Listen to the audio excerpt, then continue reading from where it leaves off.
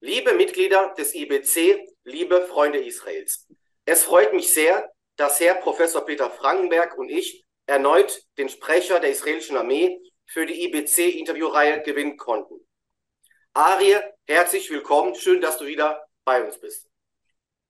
Shalom aus Israel. Shalom, Arye. Shalom nach Israel. Arye, bevor wir das Interview fortsetzen, ich habe mit großer Begeisterung mitbekommen, dass du auch erfolgreicher Buchautor bist. Das würde mich jetzt wirklich interessieren, was dahinter steckt. Vielleicht hast du ein paar Informationen für mich persönlich, aber auch natürlich für die Freunde des IBCs. Das würde mich persönlich auch sehr interessieren. Ja, also tatsächlich habe ich in den letzten 13 Jahren einige Bücher geschrieben und das kommt, weil natürlich meine Jugend im Berliner Bezirk Wedding als einziger Jude unter Muslimen mir eigentlich sehr viel auf den Weg gegeben hat. Sehr viel Gutes, sehr viel Schlechtes. Das habe ich in einer Art autobiografischen Roman verarbeitet. Dieser Roman wurde auch verfilmt. Und darauf folgten dann auch andere Bücher zum Themenbereich Antisemitismus, Nahe Osten, Frieden, Nahostkonflikt und auch mein letztes Buch handelt von der Ukraine tatsächlich, weil mein Schwiegervater von dort geflohen ist. Aber jetzt seit dem 7. Oktober bin ich komplett in Uniform unterwegs, schlafe fast schon mit der Uniform und bin eigentlich komplett raus aus dem Schriftstellertum, jetzt zumindest zu diesem Zeitpunkt. Ah, interessant. Meine Frage, wie heißt der Film, das Buch? Also meine Autobiografie heißt Ein nasser Hund ist besser als ein trockener Jude. Untertitel Die Geschichte eines Deutsch-Iraners, der Israeli wurde. Und der darauf basierende Film, der natürlich anders ist, weil Film ist nicht gleich Buch, aber der Film heißt dann Ein nasser Hund und den kann man auf Amazon Prime zum Beispiel sehen. Interessant. Hm. Ist facettenreich tätig. Finde ich schön. Langweilig ist mir nicht. Sehr schön. Arye, könntest du uns zum aktuellen Thema, zur aktuellen Lage etwas in Israel sagen? 75 Tage Krieg mittlerweile, nach wie vor sowohl auf israelischer Seite als auch in Gaza, als auch im Libanon und darüber hinaus, wenn man den Rahmen ein Stück weit erweitert, den Zoom-out macht. Wir wissen ja, was los ist um Bab el-Mandab, also alles im Raum zwischen Rotes Meer und Indischer Ozean. Die Houthi-Rebellen natürlich unter Leitung der Iraner dort in internationalen Gewässern mit der Piraterie der letzten Tage und Wochen. Also das heißt, die gesamte Region ist eigentlich so halbwegs auf den Kopf gestellt seit dem 7. Oktober und vieles dreht sich und bewegt sich. Und wir natürlich einerseits aus der Sicht Israels nach wie vor in einem Verteidigungskrieg natürlich, weil nach wie vor sowohl Raketen auf Israel abgefeuert werden und das täglich, sowohl aus dem Gazastreifen als auch aus dem Libanon und hin und wieder sogar aus Syrien und auch aus dem Jemen wird versucht, auf Israel zu schießen. Das sind mindestens vier Gebiete, von denen aus auf Israel nach wie vor Potenzial des Raketenbeschusses besteht. Dann gibt es natürlich nach wie vor 129 israelische Geiseln, die am 7. Oktober aus Israel entführt wurden und sich nach wie vor in den Händen der Terroristen im Gazastreifen befinden. Unter den 129 Menschen auch 17 Frauen und Kinder. Eines dieser Kinder, Queer, ist gerade einmal 10 Monate alt. Dann gibt es natürlich gleichzeitig auch eine Situation, wenn wir kurz aus dieser Defensive rausgehen, wo wir auch natürlich aus dem Libanon beschossen werden, verstärkt auch seit dem 7. Oktober, dass wir auch in die Offensive gegangen sind und das relativ in den Anfängen, also in der ersten Woche nach dem 7. Oktober schon und seitdem uns auch im Einsatz befinden im Feindesgebiet. Feindesgebiet, damit ist einerseits natürlich der Gazastreifen gemeint, wo die Hamas und der Islamische Dschihad regieren, wo wir natürlich peu à peu uns vorgearbeitet haben, jetzt auch nach der Feuerpause wieder seit dem 1. Dezember sehr stark im Einsatz sind, insbesondere in 4, 5 Terrorhochburgen, also Strongholds der Hamas und des Islamischen Dschihads, allen voran natürlich Gebiete, die wir alle kennen mittlerweile, Jabalia, Sejaiya, Rimal, Zeytun, Khan Yunis. Das sind Städte und Ortschaften, die natürlich sehr stark mit der Hamas identifiziert werden, wo wir vermehrt im Einsatz sind, wo wir tagtäglich auch leider israelische tote Soldaten zu vermelden haben, im Gegensatz natürlich zu vorher, wo wir noch nicht so tief eingedrungen sind. Aber das tiefe Eindrungen einerseits bewirkt, dass wir mehr und mehr Terrortunnel entdecken, mehr und mehr Raketenabschussrampen entdecken, mehr und mehr Raketenwaffenarsenale entdecken, aufdecken und natürlich auch Terroristen treffen, zur Rechenschaft ziehen in diesem Sinne oder festnehmen. Das alles passiert diese Tage und das passiert natürlich nicht einfach so, sondern mit dem Ziel auch einerseits die Terrorinfrastruktur, soweit es geht, zu zerstören und aber auch den militärischen Druck zu erhöhen, dass wir einerseits entweder Geiseln befreien oder durch den militärischen Druck etwas in die Wege leiten können, wo Geiseln auf diplomatische Wege, sage ich jetzt mal einfach mal so, vielleicht in Zukunft freigelassen werden. Vielen Dank für die Ausführungen, Arie. Peter, ich bin mir sicher, dass du die eine oder andere Anmerkung hast oder eine Frage direkt an Arie. Ja, gerne, Arye. Ich denke oft an die Reservisten der israelischen Armee. Das ist ja keine reine Berufsarmee, im Gegenteil. Und ich denke, beim tragischen Unglück mit 3 getöteten Geiseln sieht man, unter welcher Anspannung diese Soldaten dort kämpfen. Dagegen ein Gegner, der sich versteckt, der sich unter der Zivilbevölkerung versteckt, der auch nicht unbedingt Uniform trägt. Wie lebt eigentlich so ein normaler Reservist, der ja auch Familie zu Hause hat, der um sein Leben fürchtet, in diesem ja eigentlich sehr, sehr schwierigen kriegerischen Umfeld? Also richtig gesagt, es ist tatsächlich eine Nebelsituation, der man oft gegenübersteht, in dicht besiedeltem, gebautem Gebiet, wo natürlich aus jedem Fenster geschossen werden kann, wo natürlich aus jedem Schlupfloch jemand plötzlich hinter einem hervorspringen kann, aus irgendeinem Terrordeckel, den sie plötzlich öffnen, und so weiter und so fort. Und da sind sehr viele Hinterhälter, die auf die Soldaten warten, die wir dort reingeschickt haben. Und wir haben die Soldaten reingeschickt, weil wir natürlich in diesem Sinne so auf diese Weise weniger zivile Opfer auf der Gegenseite und auch sicherstellen, dass wir die Geiseln, soweit es geht, nicht angreifen. Weil aus der Luft zu bombardieren ist weniger präzise, als wenn man zu Boden reingeht. Aber dieses zu Boden reingehen, wie schon richtig gesagt, hat auch seine Minuspunkte, weil in diesem Nahkampf, dem wir dann gegenüberstehen, in einer nebligen Situation, in bebautem Gebiet, wo natürlich die Terroristen Heimvorteil haben,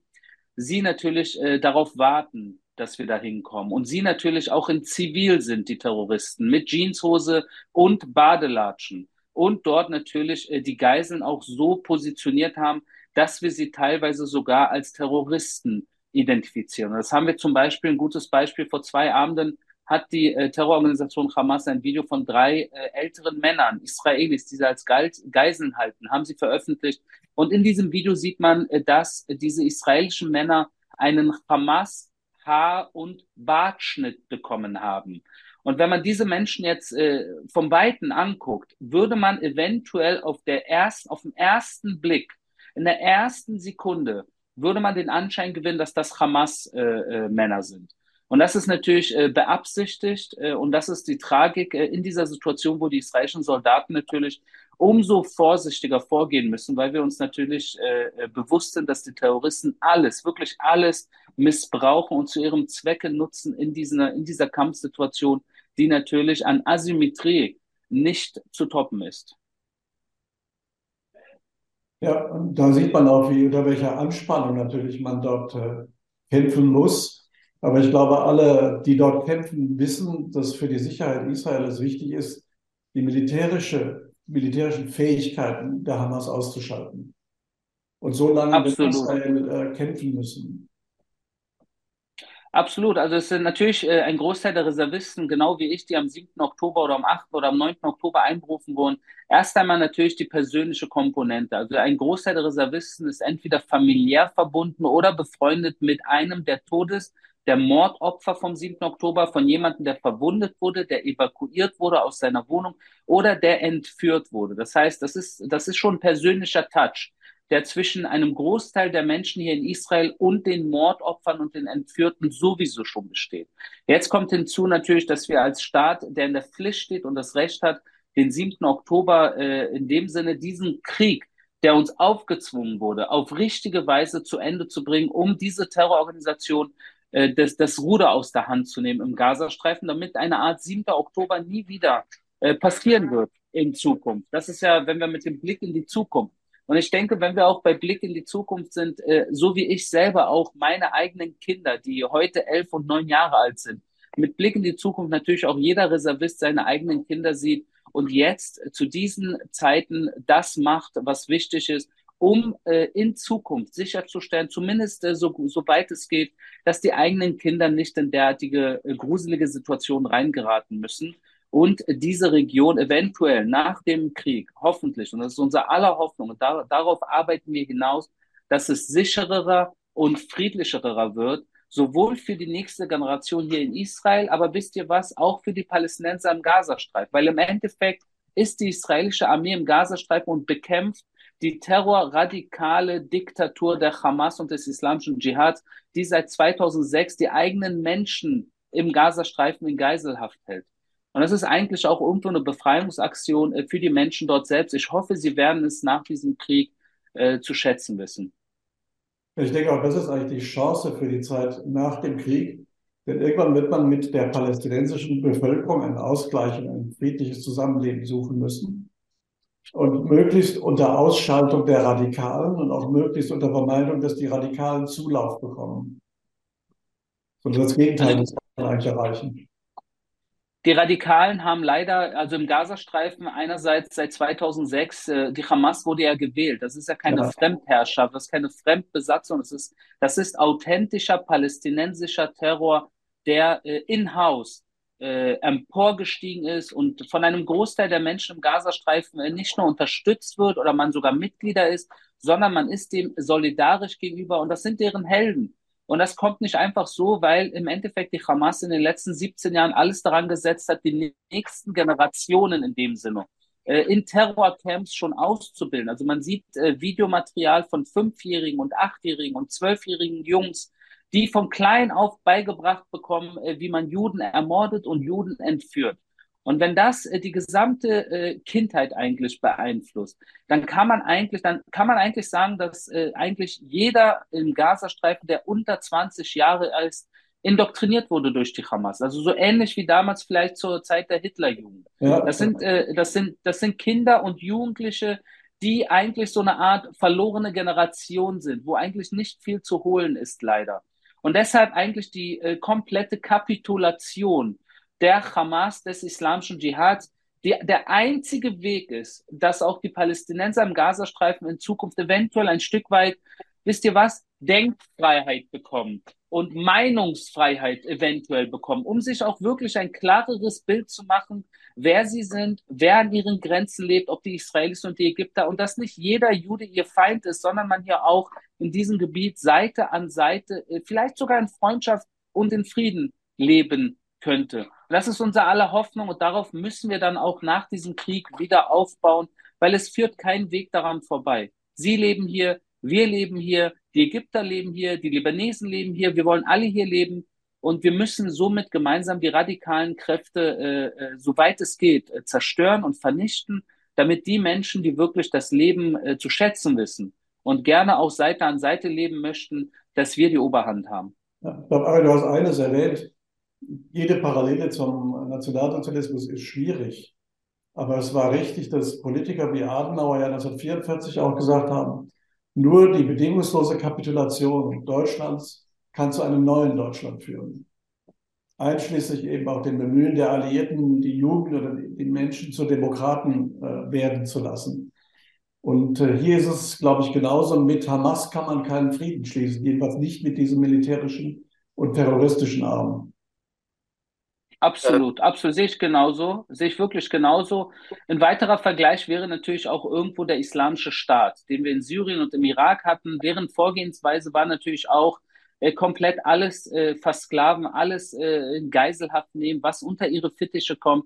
Und mit so derartigen Ideologien und Organisationen und Staaten können wir als westlich gesinnte, demokratieliebende, freiheitsliebende Menschen, da gibt's keine Brücken leider, die man zu dieser Art Ideologie bauen kann. Und deshalb müssen wir in dieser Situation wirklich endlich dieses Problem der Hamas beseitigen. Wir haben es in den letzten 15 Jahren nicht wirklich gemacht. Es war immer eine Operation der Pinzette, immer so halbwegs und dann irgendwann dann wurde es ruhiger und man hat weiter Seite an Seite, aber In dieser Zeit Seite an Seite haben wir uns natürlich getäuscht und dachten, die andere Seite will auch Seite an Seite. Und dann kam der 7. Oktober, der uns allen gezeigt hat, die andere Seite will kein Seite an Seite, sondern die andere Seite will hier einmarschieren und alles und jeden ermorden, der ihnen in den Weg kommt. Und wir haben am 7. Oktober gesehen, dass sie nicht nur Juden ermordet haben, sie haben Muslime ermordet, sie haben Thailänder abgeschlachtet, sie haben Kinder und Alte. Das ist an Grausamkeit nicht zu überbieten und dafür müssen sie zur Rechenschaft gezogen werden. Und es darf nach diesem Krieg keine Situation geben, wo eine derartige Organisation irgendetwas zu sagen hat, sei es im Gazastreifen oder an anderen Orten auf der Welt. Arye, wenn wir schon dabei sind, mir wurde heute die Information zuteil, dass die Hamas in Doha eine aus meiner Sicht sehr zynische Aussage getroffen hat. Sie würden sich nämlich wieder Frieden wünschen, dass der Krieg eingestellt wird. Vielleicht ein paar Worte dazu. Wie beurteilst du diese Aussage? Ja, also eine ganz klare, beabsichtigte Täter-Opfer-Umkehr. Das machen Nazis auch immer gerne. Ja, man ist immer das Opfer, man ist immer irgendwie, man hat ja eigentlich nichts getan, man will ja eigentlich nur Ruhe und Frieden. Aber der 7. Oktober, da ist zu viel passiert. Und vielleicht hat Hamas, diese Terroristen, all diese Terroristen, die nach Israel gekommen sind und hier auch mit Videos aufgenommen haben, mit ihren eigenen Handykameras und ihren Bodycams, viele der Mordaktionen live aufgenommen haben und die Entführungen live aufgenommen haben und es hunderte von Videos gibt, die ein Großteil der Welt gesehen hat, vielleicht war das ihr Hauptfehler in diesem Massaker vom 7. Oktober, weil sie haben damit eigentlich der gesamten Welt, zumindest die nicht voreingenommen sind, eigentlich gezeigt, was ihre Denke ist, was ihre Ideologie ist. Und ihre Ideologie ist eine Ideologie des Mordes, der Entführung, der Misshandlung, der Vergewaltigung.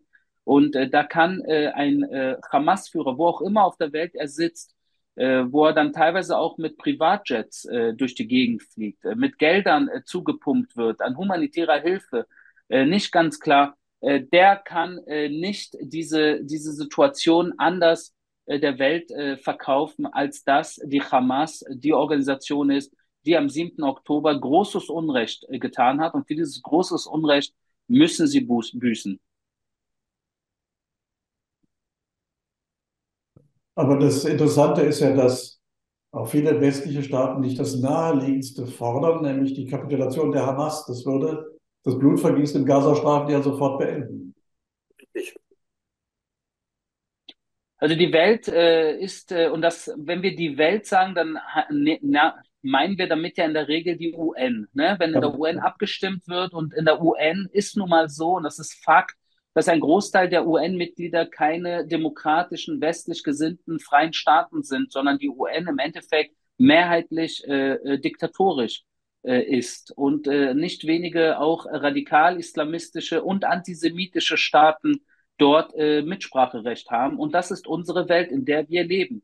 Das müssen wir einfach mal so ganz klar sagen. Und das ist das Bittere an der Situation. Und umso wichtiger ist es, dass gerade auch in internationalen Foren, sei es in der UN oder anderen Foren, dass freie westliche demokratische Staaten, allen voran natürlich auch Amerika, aber auch Deutschland, hier ganz klar Flagge bekennen und sich nicht enthalten, sondern ganz klar sich zu Israel stellen und sagen, Israel hat nicht nur das Recht, sondern die Pflicht, alles daran zu setzen, auch militärisch, ihre Geiseln freizukämpfen. Und wenn die Hamas das nicht möchte und wenn andere diktatorische und radikal-islamistische Zeitgenossen das nicht möchten, dann sollen sie den Druck auf die Hamas-Terrororganisation erhöhen, weil nur die komplette Freilassung aller Geiseln und die komplette Kapitulation der Hamas bringt diese Situation zu Ende.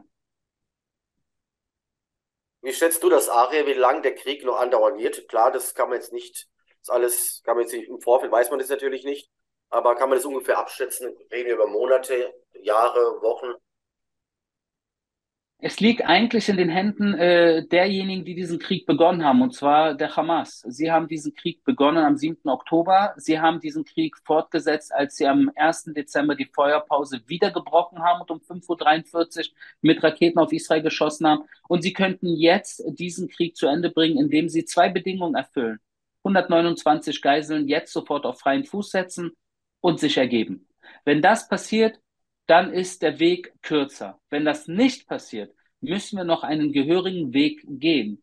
Wir müssen diesen Weg gehen, gemeinsam, nicht nur als Israelis, sondern auch als freie westliche Welt, weil das Zeichen in die Welt, das wir setzen würden, wenn die radikalen Islamisten nach so einem Mordmassaker, wenn sie nicht in die Knie gezwungen werden von einem Militär eines demokratischen Staates, dann würde diese Message in die Welt hinaus transportiert werden und würde die Falschen in dieser Welt stärken und unter die Arme greifen. Und das sollte in keinem Interesse von Staaten und Menschen freier Gesellschaften sein. Umso wichtiger, dass wir es diesmal wirklich zu Ende bringen. Da bin ich, Ari, komplett deiner Meinung. Peter, ich denke, dass wir auch so langsam zum Ende kommen müssen. Peter, hast du eventuell noch ein paar Anmerkungen, noch Fragen? Ich meine, wir werden den Ari sowieso auch wahrscheinlich nächste Woche oder übernächste Woche noch einmal sehen und auch die Wochen danach. Peter, hast du eventuell noch eine Frage? Nein, einfach noch ein Statement. Ich glaube genau an, was du gesagt hast. Die zwei Grundbedingungen sind Freilassung aller Geiseln und sich zu ergeben. Denn die Hamas ist eigentlich schuld an dem Schicksal der Palästinenser im Gazastreifen. Absolut und zu 100%. Zu 100%, da gibt es überhaupt keinen Zweifel daran, weil sie seit 2006 natürlich den Gazastreifen in ihrer Hand halten. Sie haben dort den Gazastreifen von der Fatah, von der PLO erobert 2007 und seitdem sind sie dort Chef im Gazastreifen. Sie sind dort Chef in der Politik, sie sind dort Chef in den bewaffneten Armen der Hamas, der Polizei, der Ministerien, der Ein- und Ausfuhr. Alles, was rein und raus aus dem Gazastreifen geht, geht über die Hamas. Sie haben die komplette Verantwortung für die Menschen im Gazastreifen. Nicht Israel hat die Verantwortung für die Menschen im Gazastreifen, weil Israel sich 2005 aus dem Gazastreifen bis auf den letzten Juden zurückgezogen hat. Und seitdem befinden wir uns in einer Situation des Kampfes und des Krieges. Nicht, weil Israel diesen Konflikt sucht. Wir haben uns zurückgezogen, gerade weil wir an Land für Frieden geglaubt haben. Aber dann kam die radikal-islamistische Terrorbewegung an die Macht und sie wollen nun mal nicht Land für Frieden, sondern sie nutzen Land für Terror. Und dieses Land für Terror ist uns leider ins Gesicht geschlagen worden, jetzt die letzten 15 Jahre wieder und wieder. Doch der 7. Oktober, der sitzt zu tief, als dass wir wegschauen können. Und es ist in aller Interesse, sowohl der Israelis als auch der Palästinenser, auch der Ägypter, die sich eine Grenze teilen, natürlich mit dem Gazastreifen, aber auch vieler westlicher freier Nationen, dass diese radikal-islamistische Terrorbewegung Hamas der Vergangenheit angehören wird in Kürze. Arye, wir danken dir von ganzem Herzen, dass du dir erneut für uns Zeit genommen hast, um uns auf dem Laufenden zu halten. Wir dürfen dich auch von unseren anderen Mitgliedern von ganzem Herzen grüßen und freuen uns, dich bald wieder begrüßen zu dürfen. Zum einen auf Zoom, aber du bekommst von uns auch in Kürze eine Einladung, was unsere Veranstaltung nächstes Jahr anbelangt. Wir hoffen sehr, dass bis dahin der Krieg Ende findet und dass wir dich hier begrüßen dürfen. Bleib uns bitte gesund und wir freuen uns sehr, dich bald wiederzusehen, mein guter Freund. Danke, danke. Alles Gute. Alles Gute und Shalom nach Israel. Shalom, Shalom, shalom. alles Gute. Ciao. Tschüss. Ciao.